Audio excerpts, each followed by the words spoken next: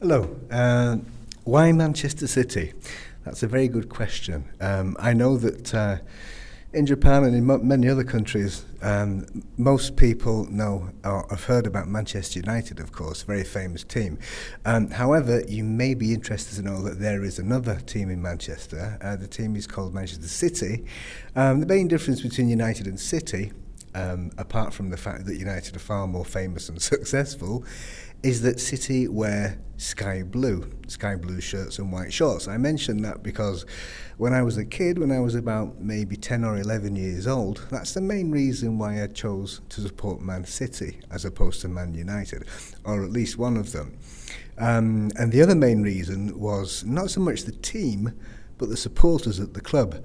For a lot of football fans in England, it's not only the actual team and the players who are on the pitch that you support, but you also become involved in the atmosphere of a club. It used to be when the stands were all standing, that means no sitting, you could go there and have a really, really good time, not so much watching the game, but having a laugh, listening to some of the other fans and the comments that they made. The main difference between United and City was that at United, all the fans just completely adored the team at the time, which, as I remember, was Bobby Charlton, George Best, Dennis Law. On the other hand, City, which had a very good team at that time, whenever they lost, the crowd used to really criticise them, attack them and so on. And for me, as a young boy of 10 or 11, I just found that rather more interesting, to be critical of the team rather than just showing adulation all the time.